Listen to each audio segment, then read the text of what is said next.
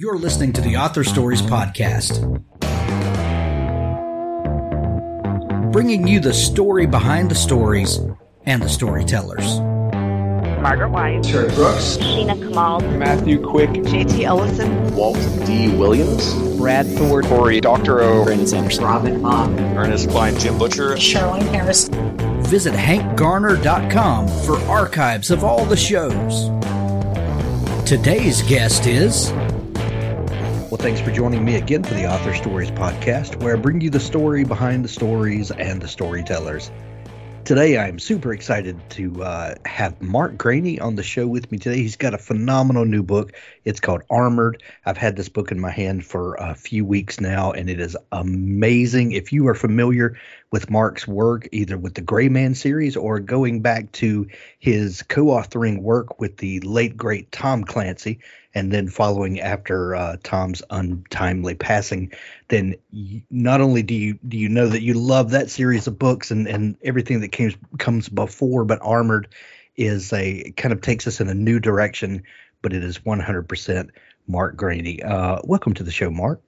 Thanks for having me, Hank. I'm looking forward to it. Absolutely. Mark, we begin each show with the same question, and that question is, what is your first memory of wanting to be a writer or storyteller? I wrote probably sixth grade, maybe seventh grade. We had a creative writing assignment, that the first one I can remember, where our teacher wanted us to write a story and have the rest of the class decide if it was true or if it was fiction or nonfiction. So she said, just write whatever you want, and then everyone will vote. And so I wrote this story about surviving a plane crash, and everyone I think, as far as I remember, everyone in the class thought it was real because of the way I wrote it. And of course, it was all made up. And and the teacher had me after class going you were really, really good. It was another 30 years or so before I became a published author. So it's not like it really spurred anything at the time. But that's my first memory of going wow, I did something and I did it well. I just kind of forgot to do it again for a while. I love it. Mark, I know that you live in Memphis now. Are you from Memphis? Yeah, I'm born and raised in Memphis. I lived in Miami for a couple of years and spent a good amount of time in Europe, I guess half a year or so, right after college. But yeah, it's been Memphis ever before and ever since.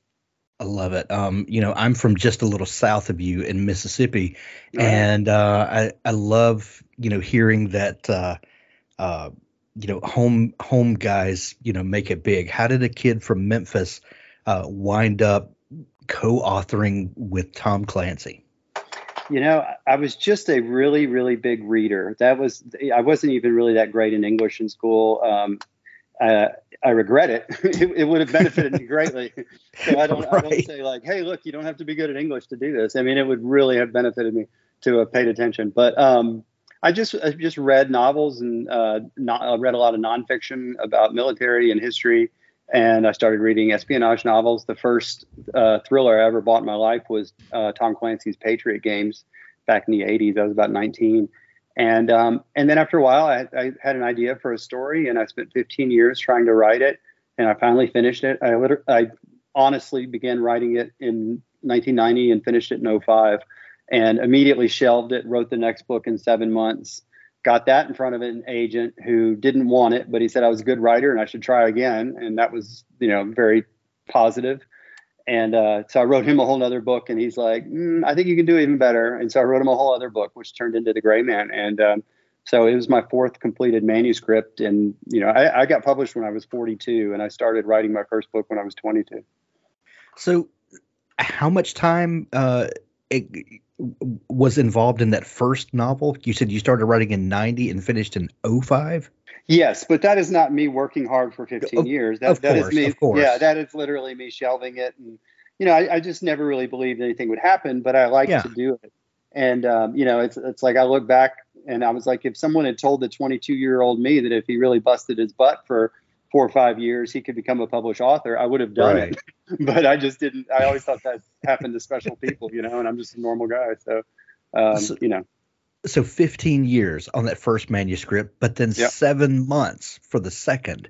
Was it? Yeah. Do you think that it was just the fact of finishing a manuscript and then going, oh, I can get to the end, and now I know how a whole novel goes. Like now I'm motivated to put the work kind of all at once into this. What was the difference? And other than the 15 years, what motivated you to do it again in such a shorter amount of time? Well, just as you said, I mean, like once I finished it and I had it beginning, middle, and end, and edited as to the best of my knowledge, that book never got published, never even got in front of an agent. And Right. I've since taken all the cool parts out of it and used it in other things. So it's not something that's ever going to go anywhere. But once I just kind of looked back and said, how hard did you actually work over the last 15 years to get this done? If you really spent your free time doing this, and then you could probably do it a lot faster. And the second book, I already had an idea and I wrote it in 7 months. I'd written 3 novellas while I was writing the big 15-year book. And that kind of spurred me on because that was the first time I'd finished anything when I wrote these novellas. So I knew that, I had the chops to produce something that looked kind of like a book and it didn't mean it was going to get published or anything like that. Mm-hmm. So then I just kind of threw my back into it. So your fourth manuscript became The Gray Man. Did I understand that right? That's correct. Yeah. What was, because I think you published 10 of the Gray Man novels at this point. Is that right? 11. I'm finishing 11. my 12th right now. Yeah. Wow. And we've got news that there's a movie coming to Netflix this summer with Ryan Gosling of all people. That's fascinating. Yeah. What was it about that character that got you the publishing deal, and then has been a character with such sustaining force that we're now you're about to start working on novel 12? What is it about that character? I think that the character Court Gentry, Sierra 6, has kind of a good balance of strengths and vulnerabilities. He's not a superhero, but he has, he's very talented at what he does. He's an assassin, but he has a kind of an ethical code. But he also has a lot of vulnerabilities.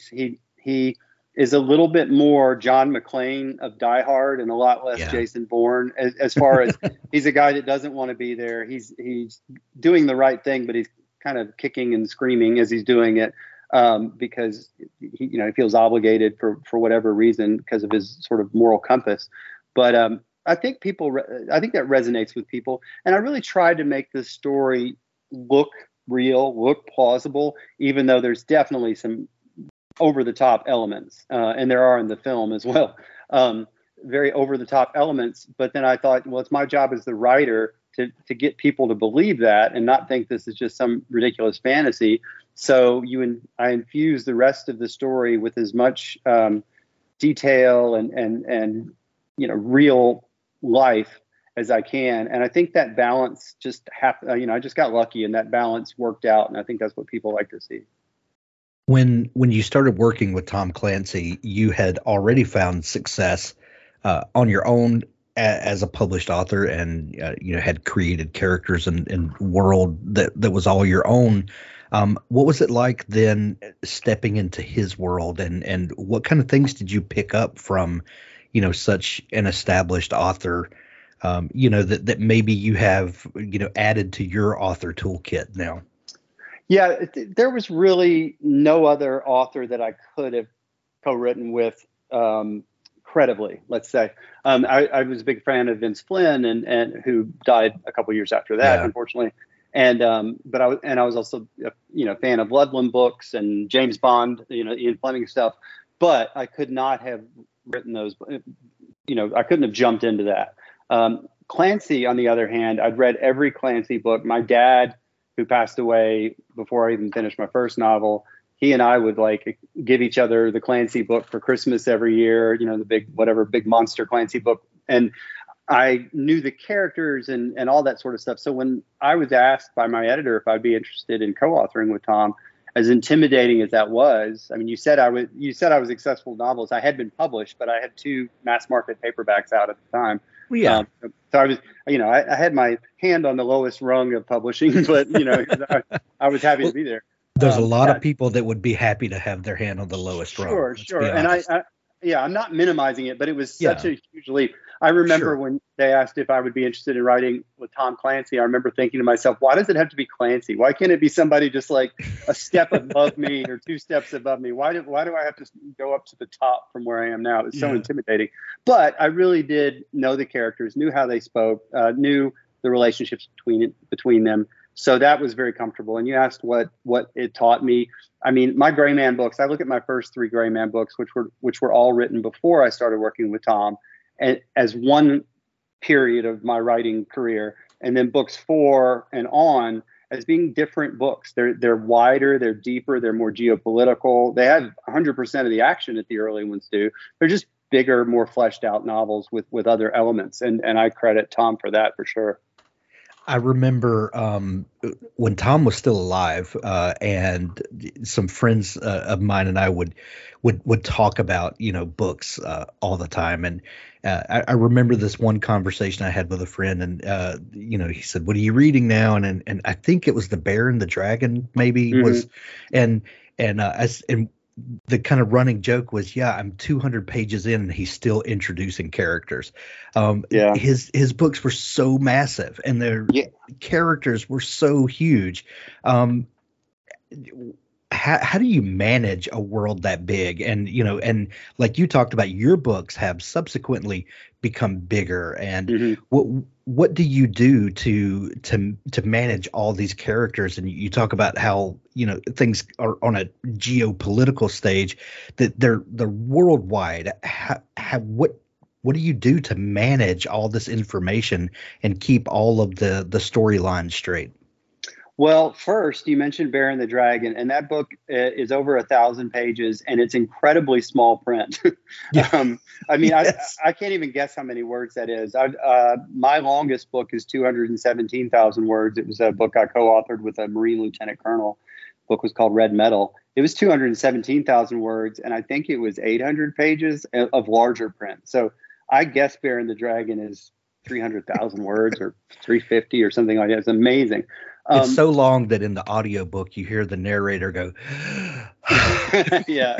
You think she's like, I'm going to take a week off and finish this. But I just write bigger, and I just throw everything into a Word document, and I don't even separate it by chapters at first. I just write story, and I'll bounce around in the story, and I'll start to flesh things out. And basically, the way I write is, I think, what would be interesting is if we were in another guy's point of view who was seeing this from this way, and then I just write the chapter like that.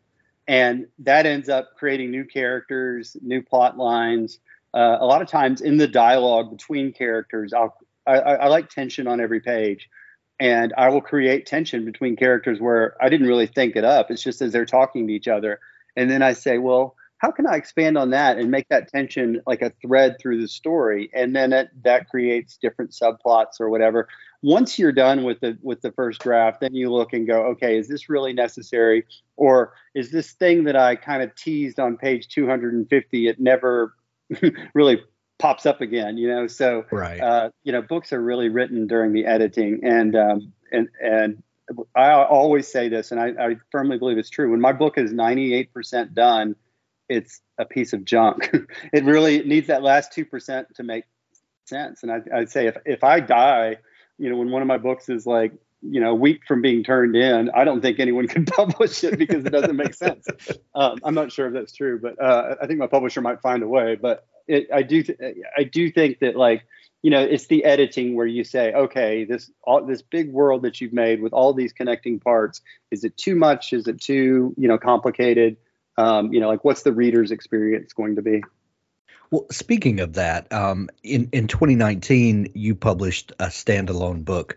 And, when you're dealing with a Gray Man book, I know you said that, the editing is really where everything comes together. But you do have the benefit of established characters, established world. The readers are going to expect things to work a certain way because of all of the things that you have set in motion previously. With Red Metal that you published in 2019, and now with Armored that we're talking about today, you're talking, The 2019 book was a standalone, a true standalone, Red Metal. I think Armored is the beginning of a new series. Maybe I'll let you clear that up in just a second.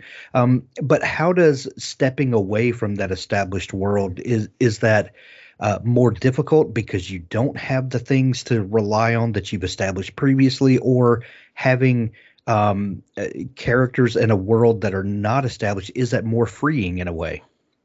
I'd say it's more freeing, and honestly, I think it helps your other series to go away and to write something else.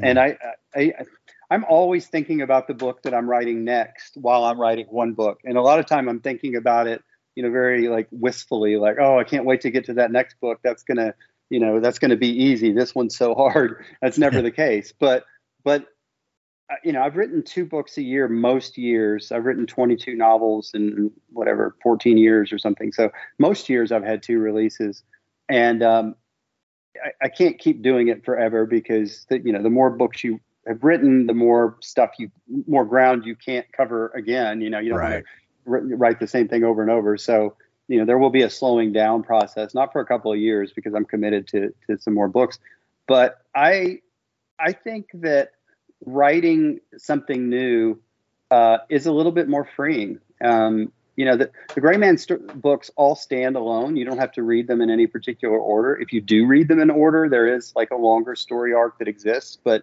every book is set up as its own story, and it's self-contained. But when you write something that's a completely different world, then I like it. It's freeing, and I want to keep doing that as well as continuing to do Gray Man.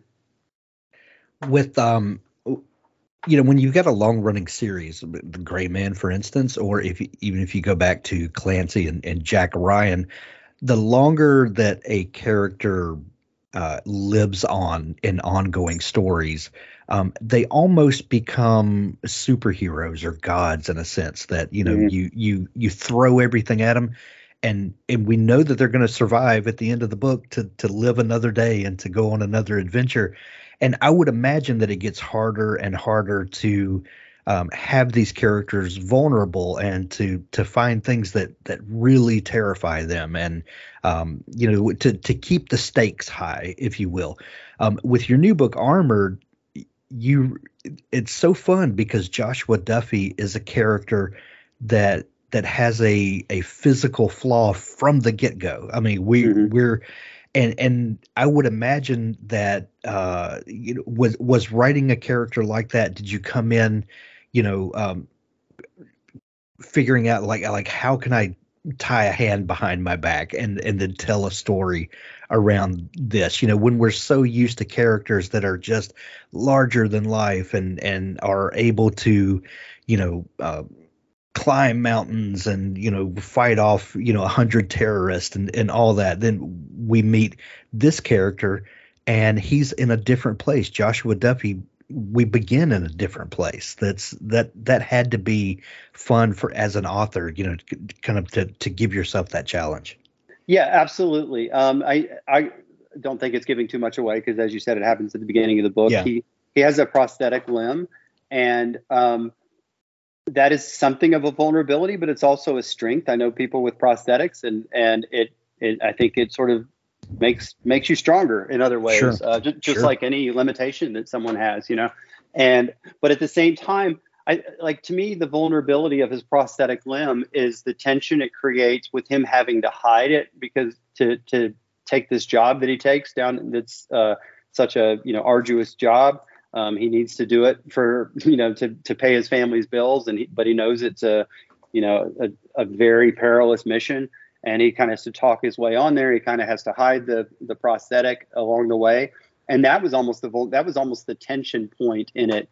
More, less of whether he's going to be able to do his job, because I mean there are literally U.S. Special Forces operators who have prosthetic limbs, lost a leg in a landmine, and took them a couple of years, but they made it back to, back in active duty. And I have such respect for that. So, anything can be done. And believe me, I have a friend with a prosthetic limb that he can outrun me, which is a low bar. But I mean, it's like, so physically there are pretty nice workarounds these days, but it was this tension of this thing that would have kept him out of this mission, and he has to, live and work with these people and try and hide that at the same time. That was really the fun part, just what that would be like. It's funny that the biggest hindrance for him might be his day job.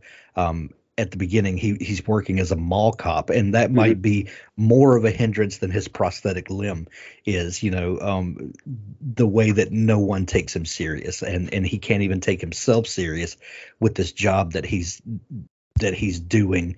When you begin with a character that seems to be down on their luck and can't catch a break, does that empower you as an author? Like let me see what I can do to turn this circumstance around, and how can I make a hero out of this person that is just a lump of themselves?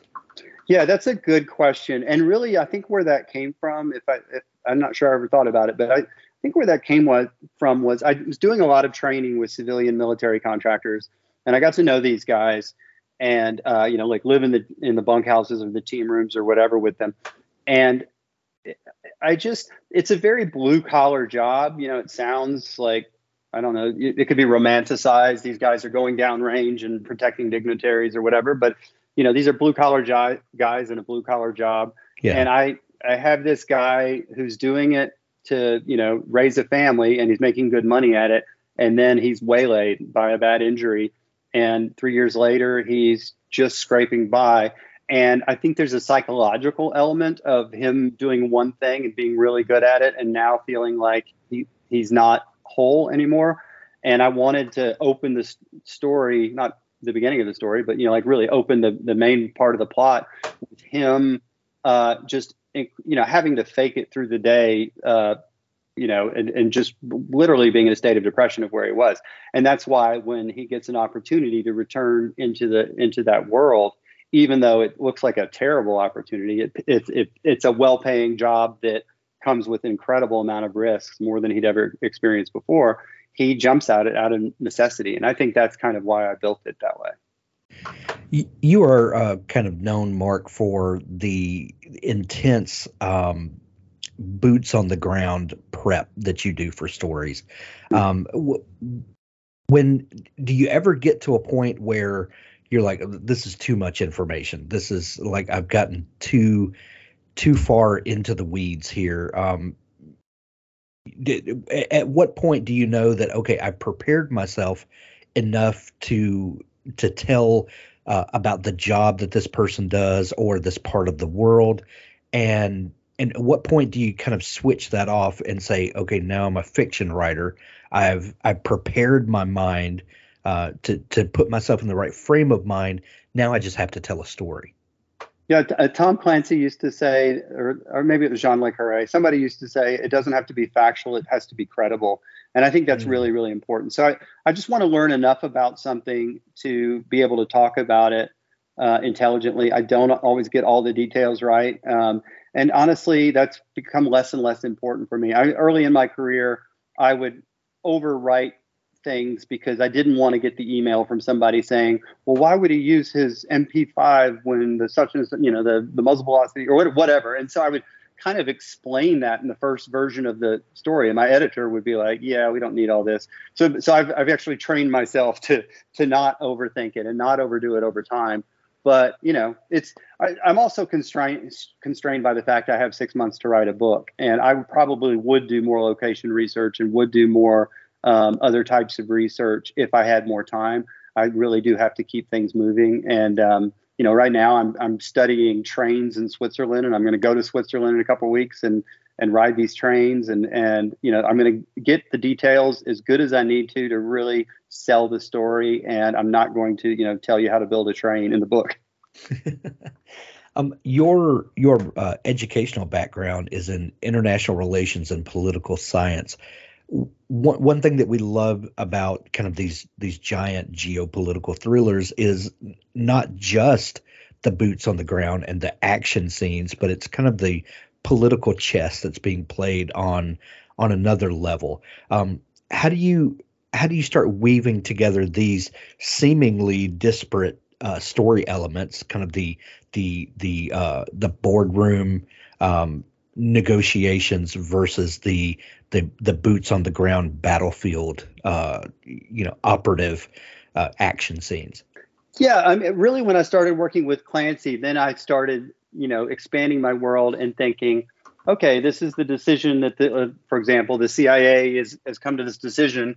Where did that decision come from, or how did that originate, or are there points of tension or conflict that you can tell, at the State Department or in the White House or whatever, and you just sort of evaluate. I always think of like any idea I have in a book, it costs words. Like words, you have a certain number of words before your book is like too long and too messy or too complicated. Yeah. And so I always think like, okay, would that be interesting? Yeah, that would be interesting. Can I tell it in an economical amount of words for the size of it? And sometimes my books go longer. Virtually always my books go a little longer than I plan. And then in the editing, I try and shave a little bit of that off. But I like to investigate. I'm a news junkie and interested in things like that. So I know a little bit about it, but I like to do the research. And then when I do the research, I'll find something that I just think is this really, really cool nugget. And I want to put that in the story because it's just like, I just want to tell people about it. Just like if we were all sitting, by the fire or having a cup of coffee, it's like, I'd want to tell people about something that I've learned. And I weave it in the book if it propels the story, I guess. Does doing research and then getting way deep into a subject matter and then telling a story about it, does it ever erode your faith in humanity or in the political process? Does that ever just get really wearisome and tiresome? Yeah, I'm there now. I'm there at that point in my life, frankly. I did a book a couple of years ago called 1 Minute Out, and it was about human trafficking. Mm-hmm. And, obviously I knew that was a horrible thing. And I thought that would be something I'd like to learn something about and talk about it. But it was just, it was a depressing book to write. But there were so many things where it's like, okay, I want to talk about this. It's like, I have a little bit of a platform here that, the book hit #1 on the Times list. And I'm glad that I spoke about these things that were going on, not just in other countries, but in America as well. And so, it was important, but at the end of the day, it undermines your hope. It makes you more cynical the more you dig into things. And, what's going on in Russia and Ukraine right now, it's something I'm writing about in my next book. And it's hard to write about, and it's, depressing. I would rather write something a lot more fanciful, but these things are happening right now. And I'm an author that's rooted in reality, so I kind of have to take reality as I find it. Right. Armored is book 1 of the new Joshua Duffy series. What are your plans going forward, and will Joshua exist kind of alongside the Gray Man universe, kind of pop back and forth? Yeah, at least there's going to at least be one more Armored book because I know what that's going to be about. And my editor offered me a 3-book deal, and I said, I've got one more idea that I know of, so let's just do 2 books. I don't want to get too far out there, over my head. I already have the Gray Man series, so I will be working on the second Armored, and I'm excited about that because I know I have a general plot, and then we'll see what happens after that. Excellent. Armored is available everywhere now. Grab it in Kindle edition or hardcover or audiobook. We'll put links to it in the show notes. Mark, real quick, tell people where they can find you online if they want to dig into all the great stuff that you're doing. Yeah, my website is Mark Greaney Books. It's GREANEY Books, BOOKS, .com. And they can find everything about all of my books and about the Gray Man film on there. Excellent. We'll put links to that to make it easy for folks to find you as well. Mark, so much fun chatting. Let's do it again sometime. All right. Thanks a lot, Hank. Enjoy. All right.